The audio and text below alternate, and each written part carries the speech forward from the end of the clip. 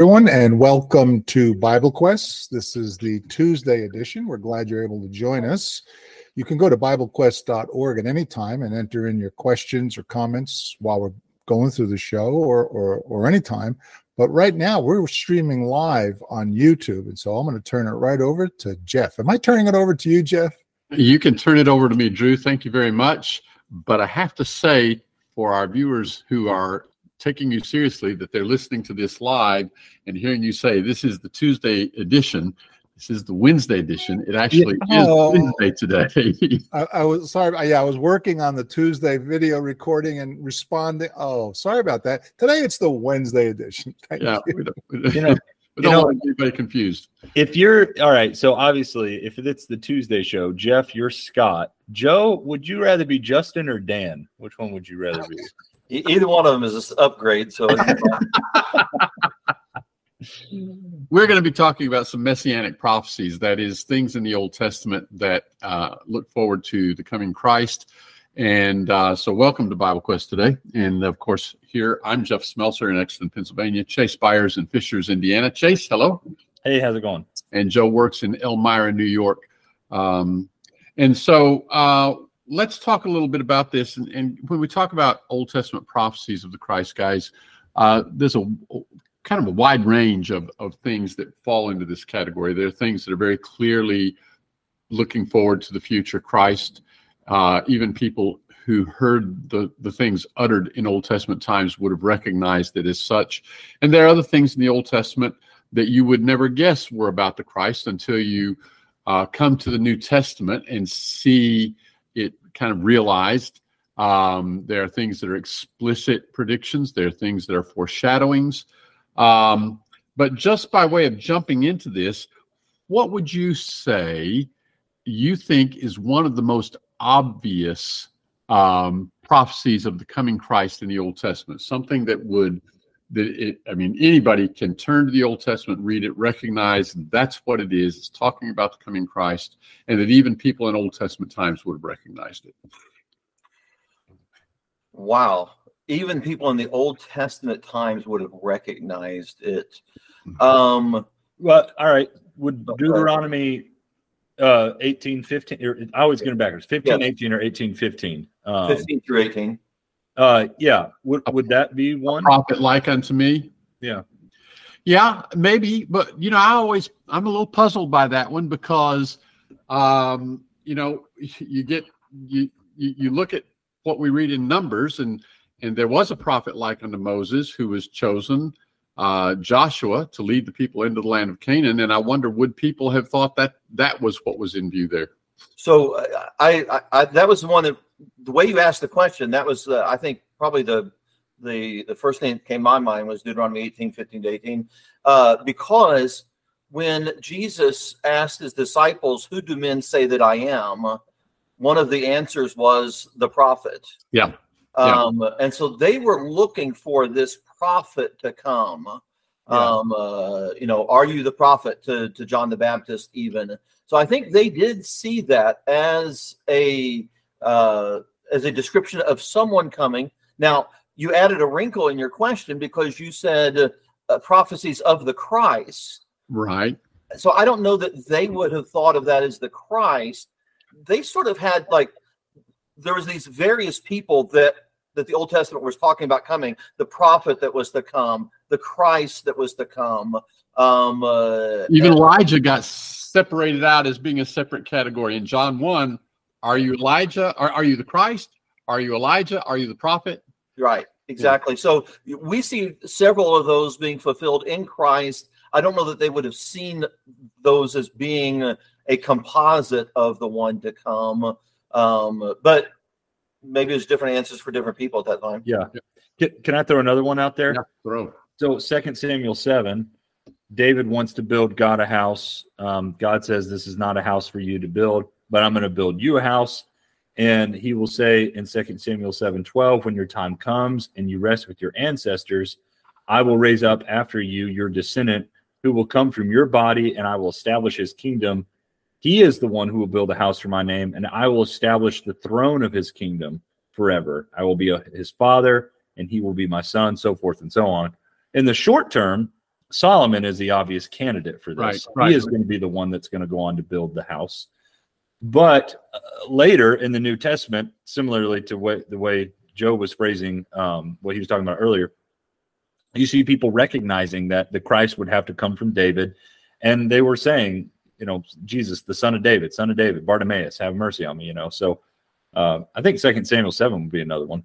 So, and that illustrates a certain type of prophecy, those things in the Old Testament where it's first looking ahead to some near-term realization, and yet that near-term realization foreshadows the ultimate realization in Christ.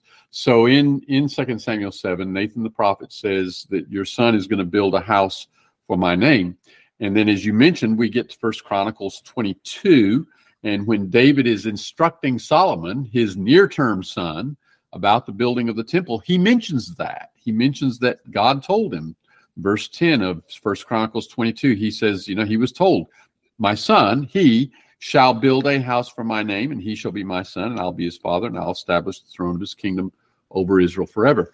But we get to Hebrews chapter 1, and this is quoted with respect to the Christ. And so clearly you have a situation where when Nathan said that to David, he was talking both about Solomon and ultimately about the Christ, and Solomon foreshadowed the Christ. That happens a number of times in the Old Testament.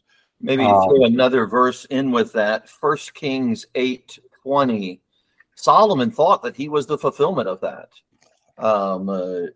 So when the temple is being built and dedicated, Solomon says in 1 Kings 8:20, so the Lord has fulfilled his word which he spoke, and I have filled the position of my father David, sit on the throne of Israel, as the Lord promised. Yep. And I have built a house for the name of the Lord God of Israel. Right. So it's like Solomon thought, okay, this one is checked off, if you will. I have fulfilled that, and with great honor he's saying this. But you're absolutely right.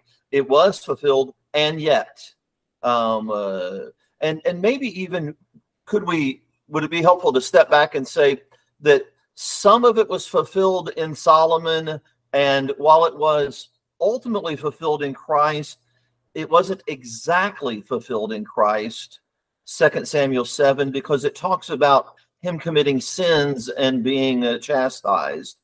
There are a lot of passages in the Old Testament that are about the Christ that also have application in history in Old Testament times, and the application to the Christ and the application to the Old Testament event or person are different. Same words, but with different meanings depending on who it's referring to. So I look at that passage in 2 Samuel chapter 7, and even the part about committing sin. So let's look at that. 2 Samuel chapter 7, verse 14.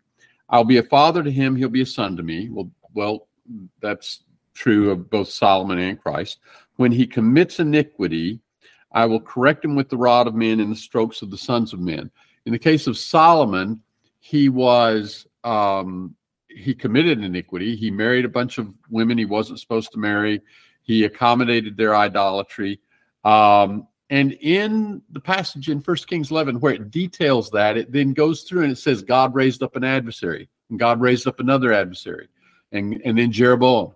And so there were these adversaries that come along right on the heels of God God rebuking Solomon for his sin.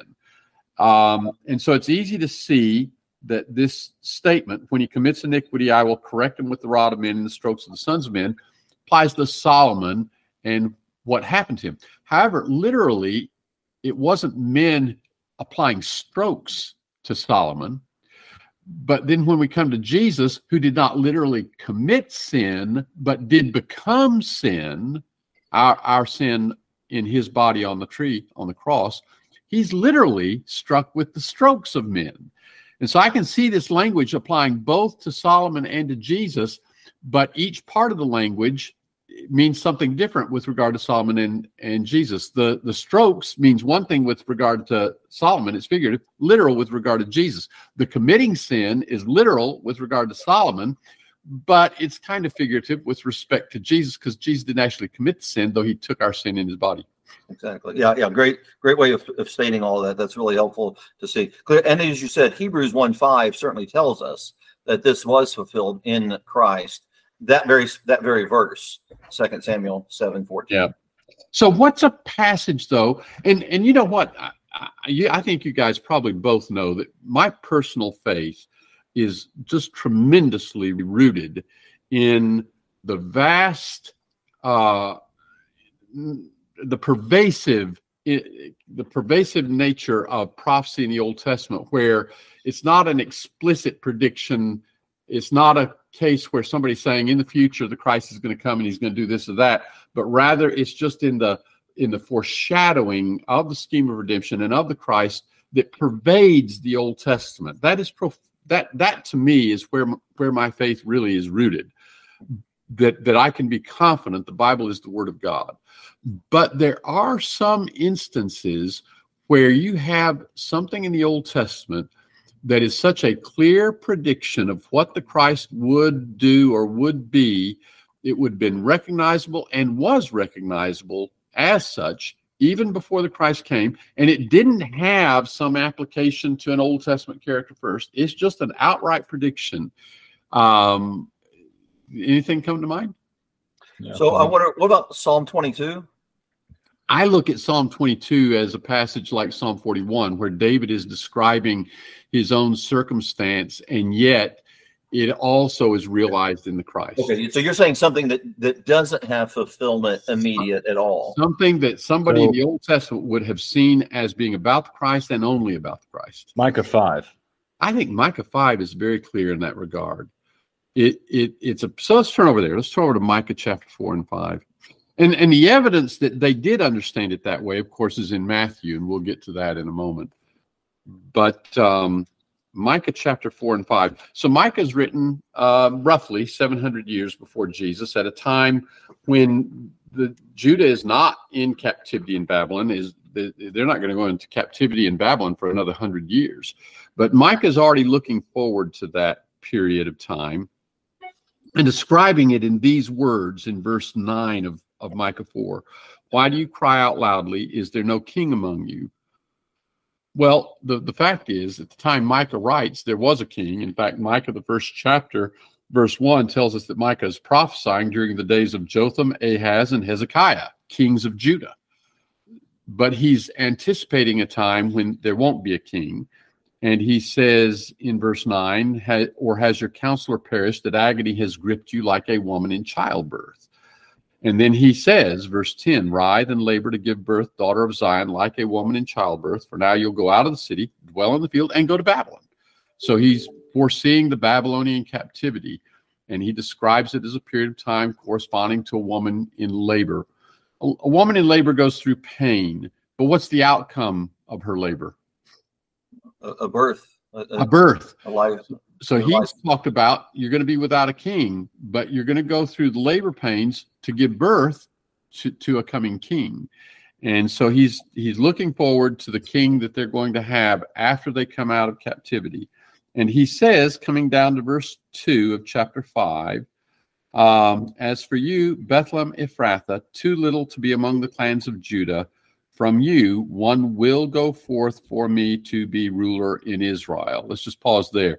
You cannot read that any way other than to say it's talking about a future ruler who's going to come. And when you follow the context, you can't read it any way other than to say it's a ruler who's going to come after they go into Babylonian captivity. Mm-hmm. And he says this ruler is going to come from Bethlehem. Now, he says more. He says this ruler is one whose goings forth are from long ago, from days of eternity. Wow, that's impressive. He says he's going to be our peace in verse 5. So he says a lot about this one. But anybody reading that in the Old Testament in the days of Micah would have acknowledged this is talking about a future ruler who's going to come after we go into captivity in Babylon.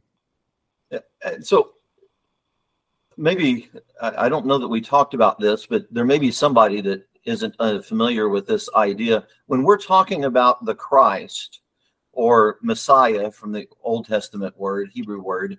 We're talking about the anointed one. At least I take the position that we're talking primarily about kingship there. Yeah, I do too. Just as Micah is discussing. And so as we're looking at these passages that would point to the Christ, we're wanting to emphasize this idea of him being the coming king, right?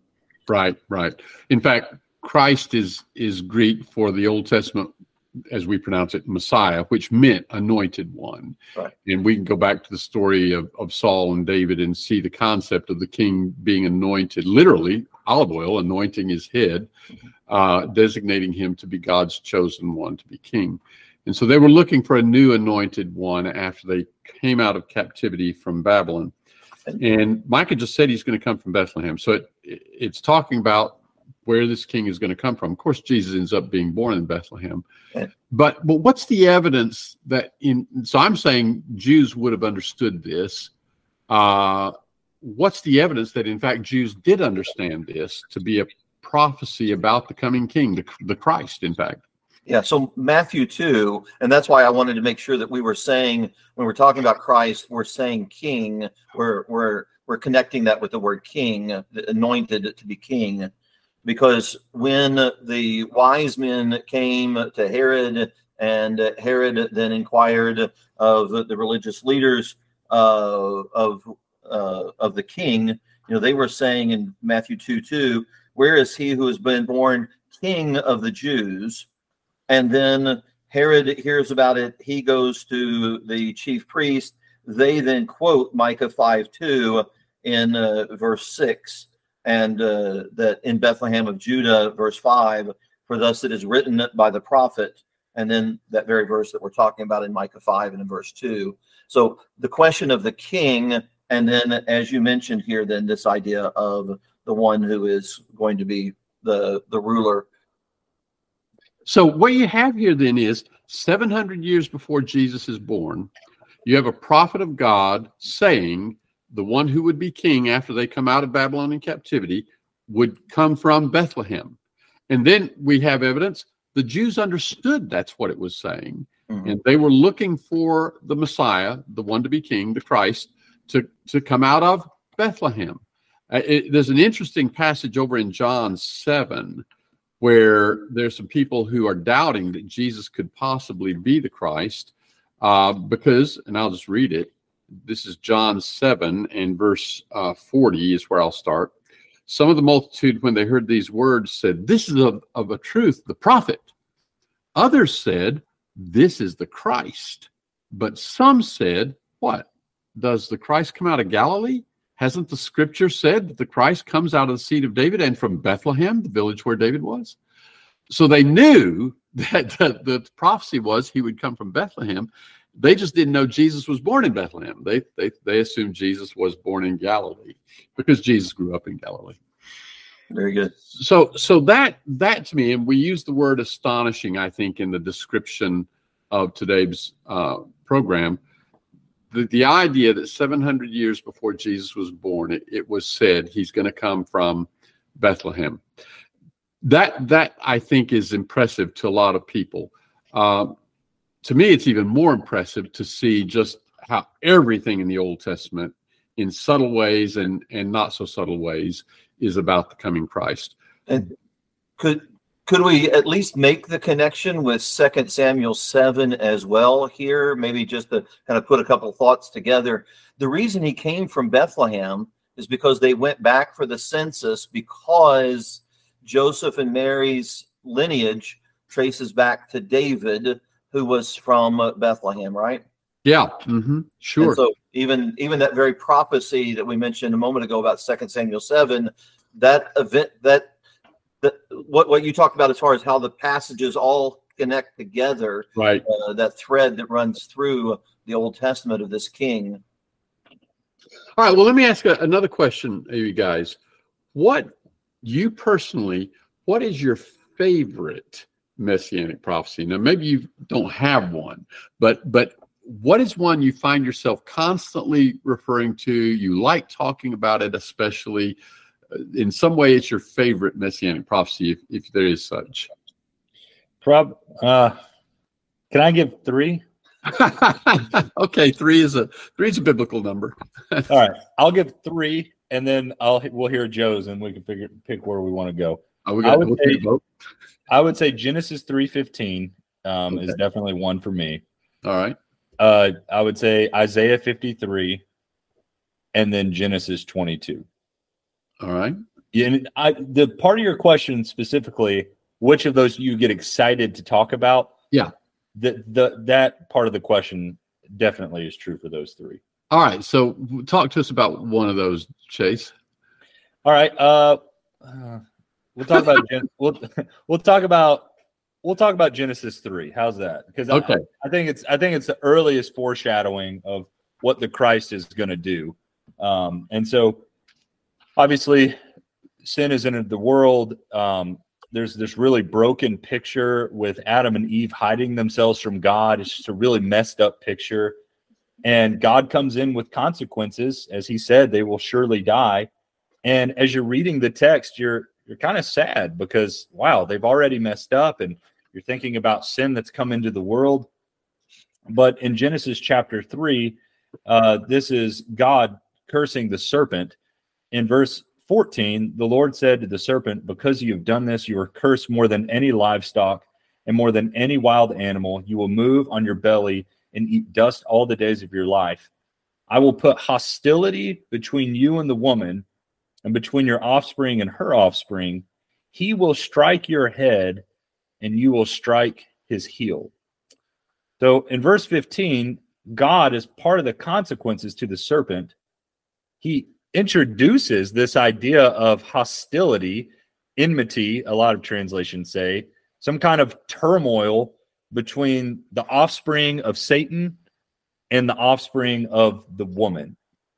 And you fast forward to the New Testament. I'm trying to condense this because I know we have a lot of different places we can go. You're good. But in Galatians 4 and verse 4, it talks about Jesus being born of a woman. He's the offspring of her. And then you think about John chapter 12, the offspring of the devil, the Pharisees. They have this great collision. They have this war that we're talking about. And there they are killing Jesus. They have him on the cross. And so you have this picture of the serpent biting the heel of Jesus, of the offspring of the woman. But then, of course, what the serpent doesn't see is the blow that's coming to his head. And that the cross, although to Satan it looks like Jesus is done, it's really the final blow to his head. Yeah. And so I realized I fast forwarded through that, but that's such an early prophecy of Jesus, and it always impresses me. So there's a passage in Romans 16. Yes. You see that as an allusion to this? I do, because I think there's a continuation. Sorry, I'm jumping ahead. So let's read that one. Because there's a sense in which, yes, Jesus, as Revelation pictures Jesus too, putting an end to Satan, wrapping him up, throwing him into the lake of fire. But in Romans chapter 16, Paul will say about the church there in verse 19, the report of your obedience has reached everyone. Therefore, I rejoice over you, but I want you to be wise about what is good and yet innocent about what is evil. The God of peace will soon crush Satan under your feet, and the grace of our Lord Jesus be with you. So there's also a sense in which when we choose to do what's right, we obey the Father. There's a sense in which we're putting a final blow. We're crushing the serpent underneath our feet as well. So I think that's kind of cool. Could I just sidebar for just a quick second? Yeah. Do you find it incredible that in the passage that describes that fulfillment in Genesis 3, here in Romans 16, that God is called the God of peace? The God of peace will crush. That just doesn't quite, like, I have to stop and think that one through. Because you don't normally equate somebody being peaceable with crushing, but he is the God of peace because he has destroyed this thing that has created enmity between man and God. And so it is the perfect word. Obviously, it's inspired, But it takes me a minute when I read through that to think, wow, the God of peace crushes. Yeah. So the peace is the counterpoint to the hostility or enmity that was alluded to in Genesis 3:15. That's really cool. Yeah. Yeah. Excellent observations. Anybody want to say just a word in verse 20 of Romans 16 about the word shortly? The God of peace shall bruise Satan under your feet shortly, or soon. I agree with it. Okay. Was that short enough for me? The quick comment was. Yeah, I'll take that. Okay. All right. So Chase gave us his 3 favorites. What would you say your favorite would be? The other 2 that you gave was Isaiah 53 and Psalm 22. Is that right? Genesis 22. Genesis 22. So I had Isaiah 53 as well, just because it's so overwhelming, encompasses so many different individuals, both Christ as well as his enemies. So for that to be fulfilled, that would certainly be one. Psalm 22 in similar fashions. But I think the one that I would have to say that I'm most excited about, I would just answer that because, if I'm not mistaken, it's the most quoted passage of the New Testament. It's the Old Testament passage that is quoted most often in the New Testament, Psalm 110. And so I think just because it seems as if both Jesus and the writers of the New Testament relied on that so much, used that in so many different ways, that's just makes it incredible to me. Yeah, and Psalm 110 is one of those passages that has a forward-looking thing to it. There are a lot of messianic prophecies in the Old Testament that don't, on their face, don't necessarily look forward-looking. You have to connect them to the Christ to realize they are forward-looking. But this one, the Lord says to my Lord, sit at my right hand until I make thine enemies a footstool for thy feet. The Lord will stretch forth thy strong scepter from Zion, saying, rule in the midst of thine enemies. Thy people will volunteer freely in the day of thy power. And so to connect that with this question about the Christ and prophecies and so forth, Matthew 22, when Jesus silences the religious leaders on that day of debates, in verse 41, while the Pharisees were gathered together, Jesus asked them, saying, what do you think about the Christ? Whose son is he? And they said to him, the son of David. He said to them, how then does David in the Spirit call him Lord, saying, the Lord said to my Lord, sit at my right hand till I make your enemies your footstool. If David then calls him Lord, how is he his son?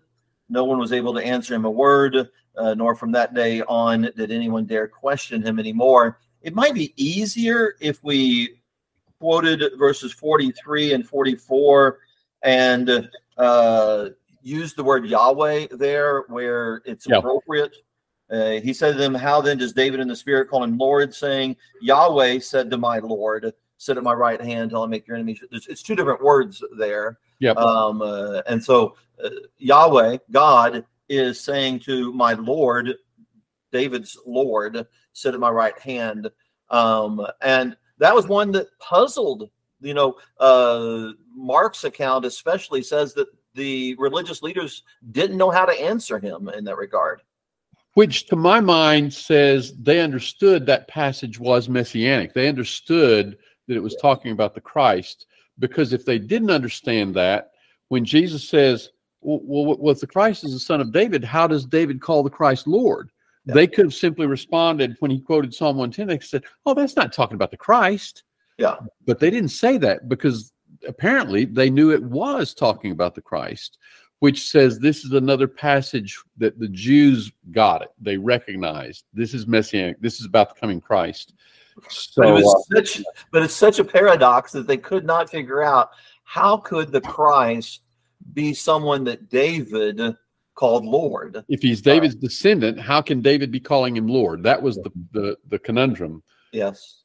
So, Yeah, and of course the answer is what we saw in Micah 5. His days are from long ago. Even though he's coming in the future, he's already existed in the past. And the Hebrew writer quotes this passage from Psalm 110 so often, and I love how the Hebrew writer makes that point about past and that he was before David and but as David's son, thinking about the statement that he makes in Hebrews 7, and I'll get it here, at verse 3. So we're talking about Melchizedek here in Hebrews 7, and in describing Melchizedek in verse 3, without father, without mother, without genealogy, having neither beginning of days nor end of life, but made like the Son of God. Yeah. And so they might have looked at Psalm 110 and said, well, the Christ is going to be like Melchizedek. Right. The Hebrew writer flips that and says, no, Melchizedek was made like the Son of God,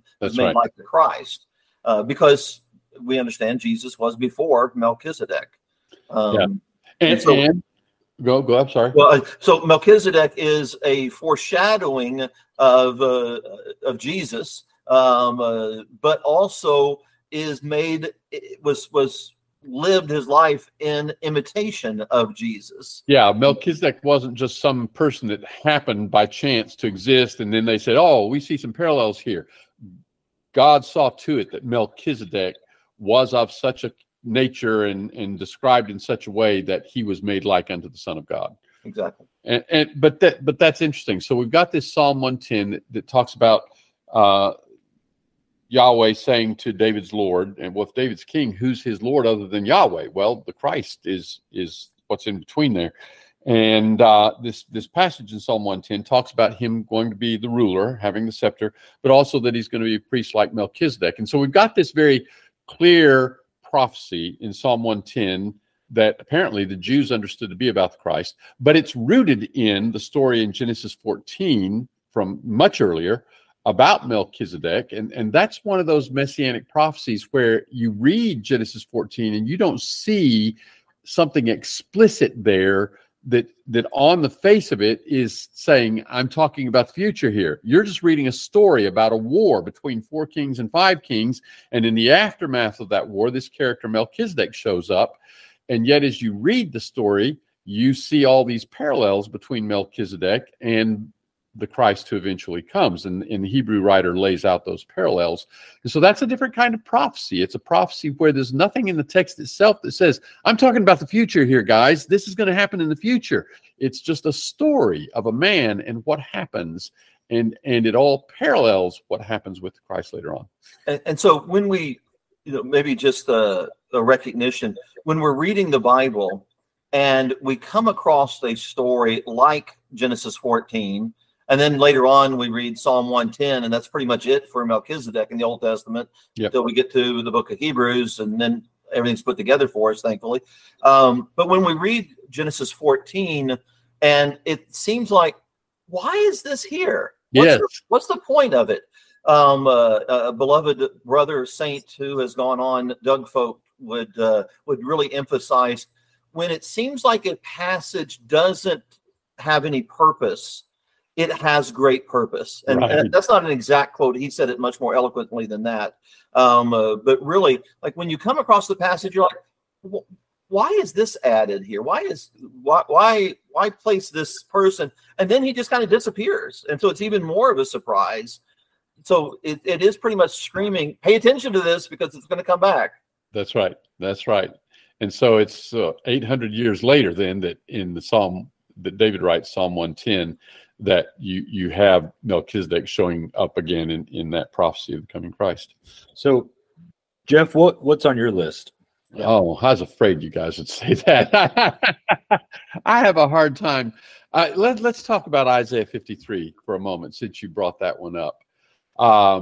Because Isaiah 53 is one that, again, if you didn't have the New Testament and you just open up your Bible to Isaiah 53, you even there would not necessarily get the impression, we might not get the impression, it's talking about anything in the future. Yeah. So I think the Ethiopian eunuch, right? In Acts 8, he's the one that asked that question. Is this talking about himself, or is he talking about someone to come? I think that was a tremendously insightful question, that he had the insight to wonder, is he talking about himself or somebody else? Because I think I would have been puzzled.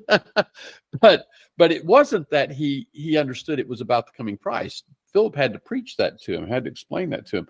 But what you do see in Isaiah 53 is this picture of one who is suffering tremendously, and yet it's not for anything he's done wrong. It's for what we have done wrong. And that's a picture of Jesus' sacrifice on the cross. And you see various phrases in Isaiah 53, and we ought to highlight a few of these, that once you know the story of Jesus on the cross, then you can't help but see it here in Isaiah 53.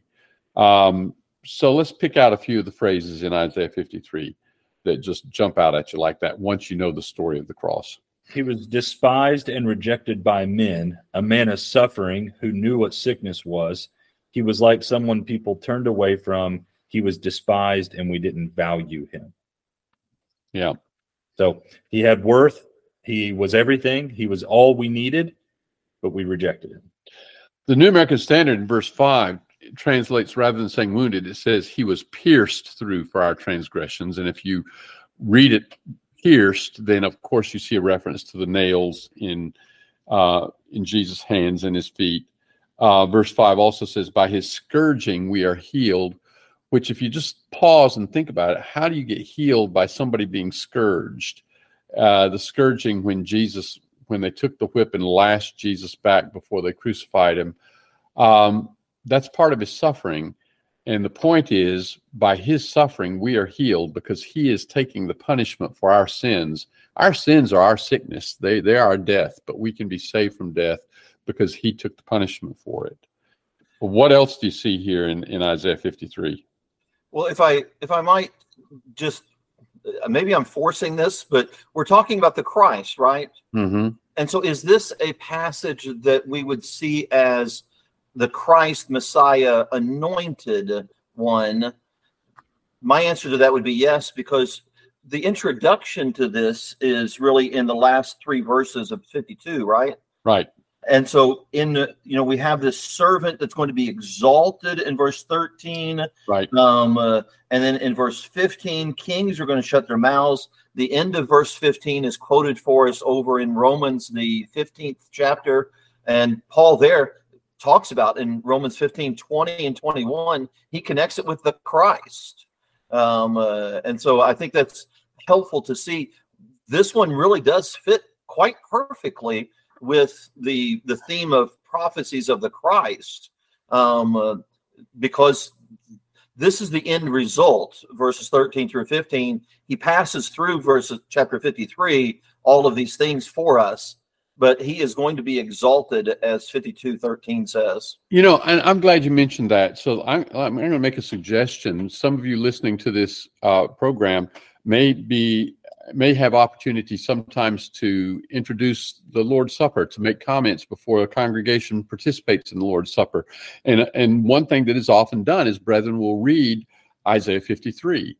And I would suggest, I wouldn't, and I'm not trying to make a law here or anything, but I would suggest it'd be very appropriate when you're going to do that, start at Isaiah 52:13 and read straight through from there. I think you're right, Joe. I think that is kind of the introduction here. Okay.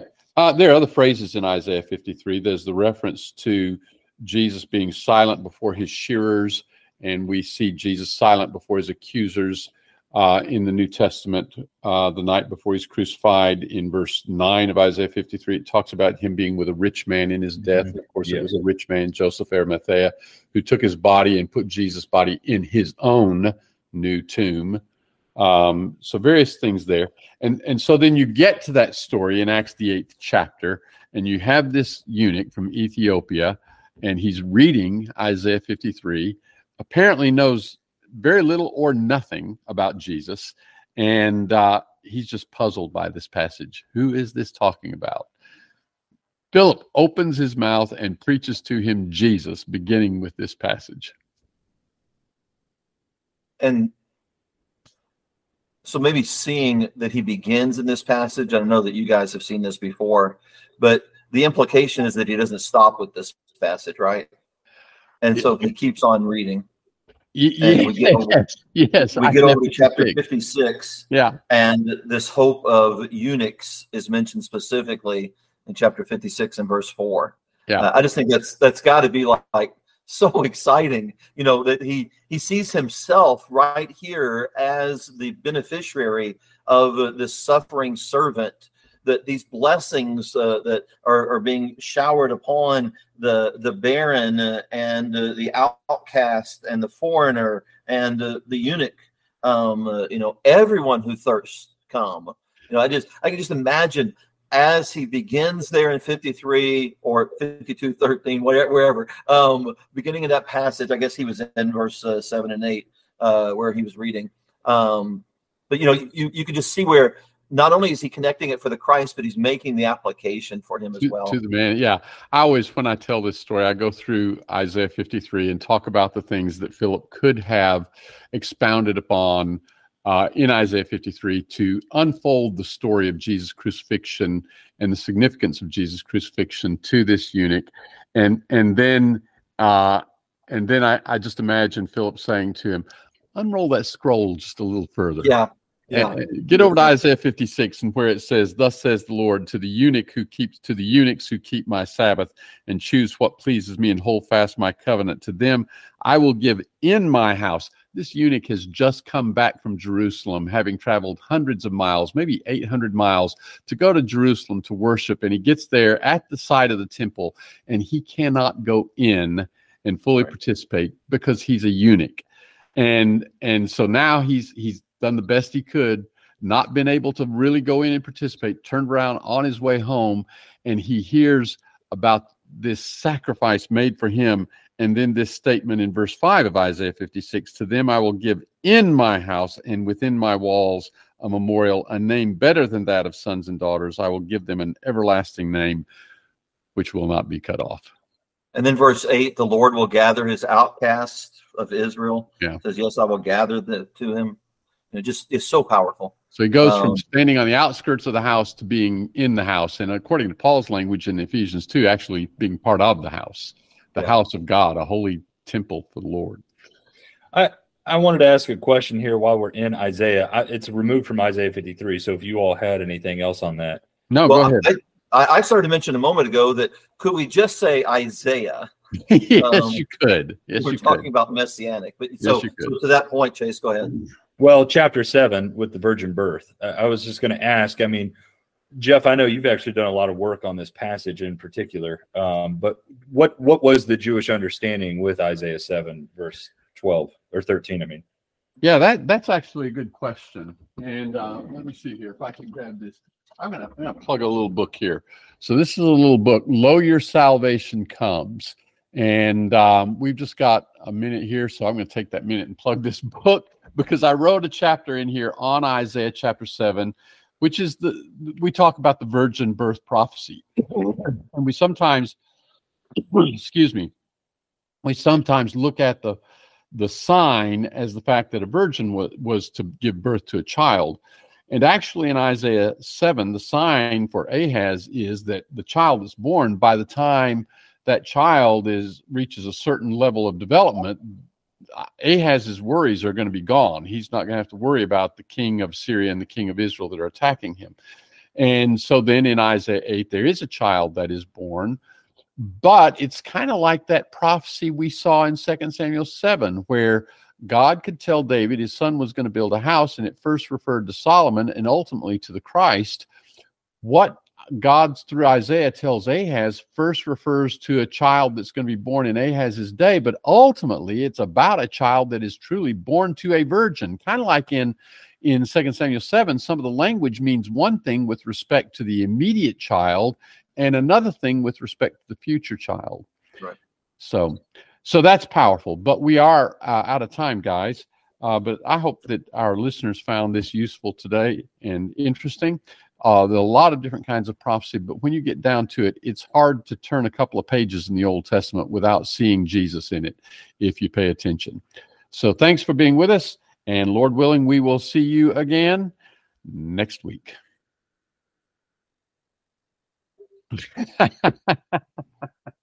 Well done. Well done.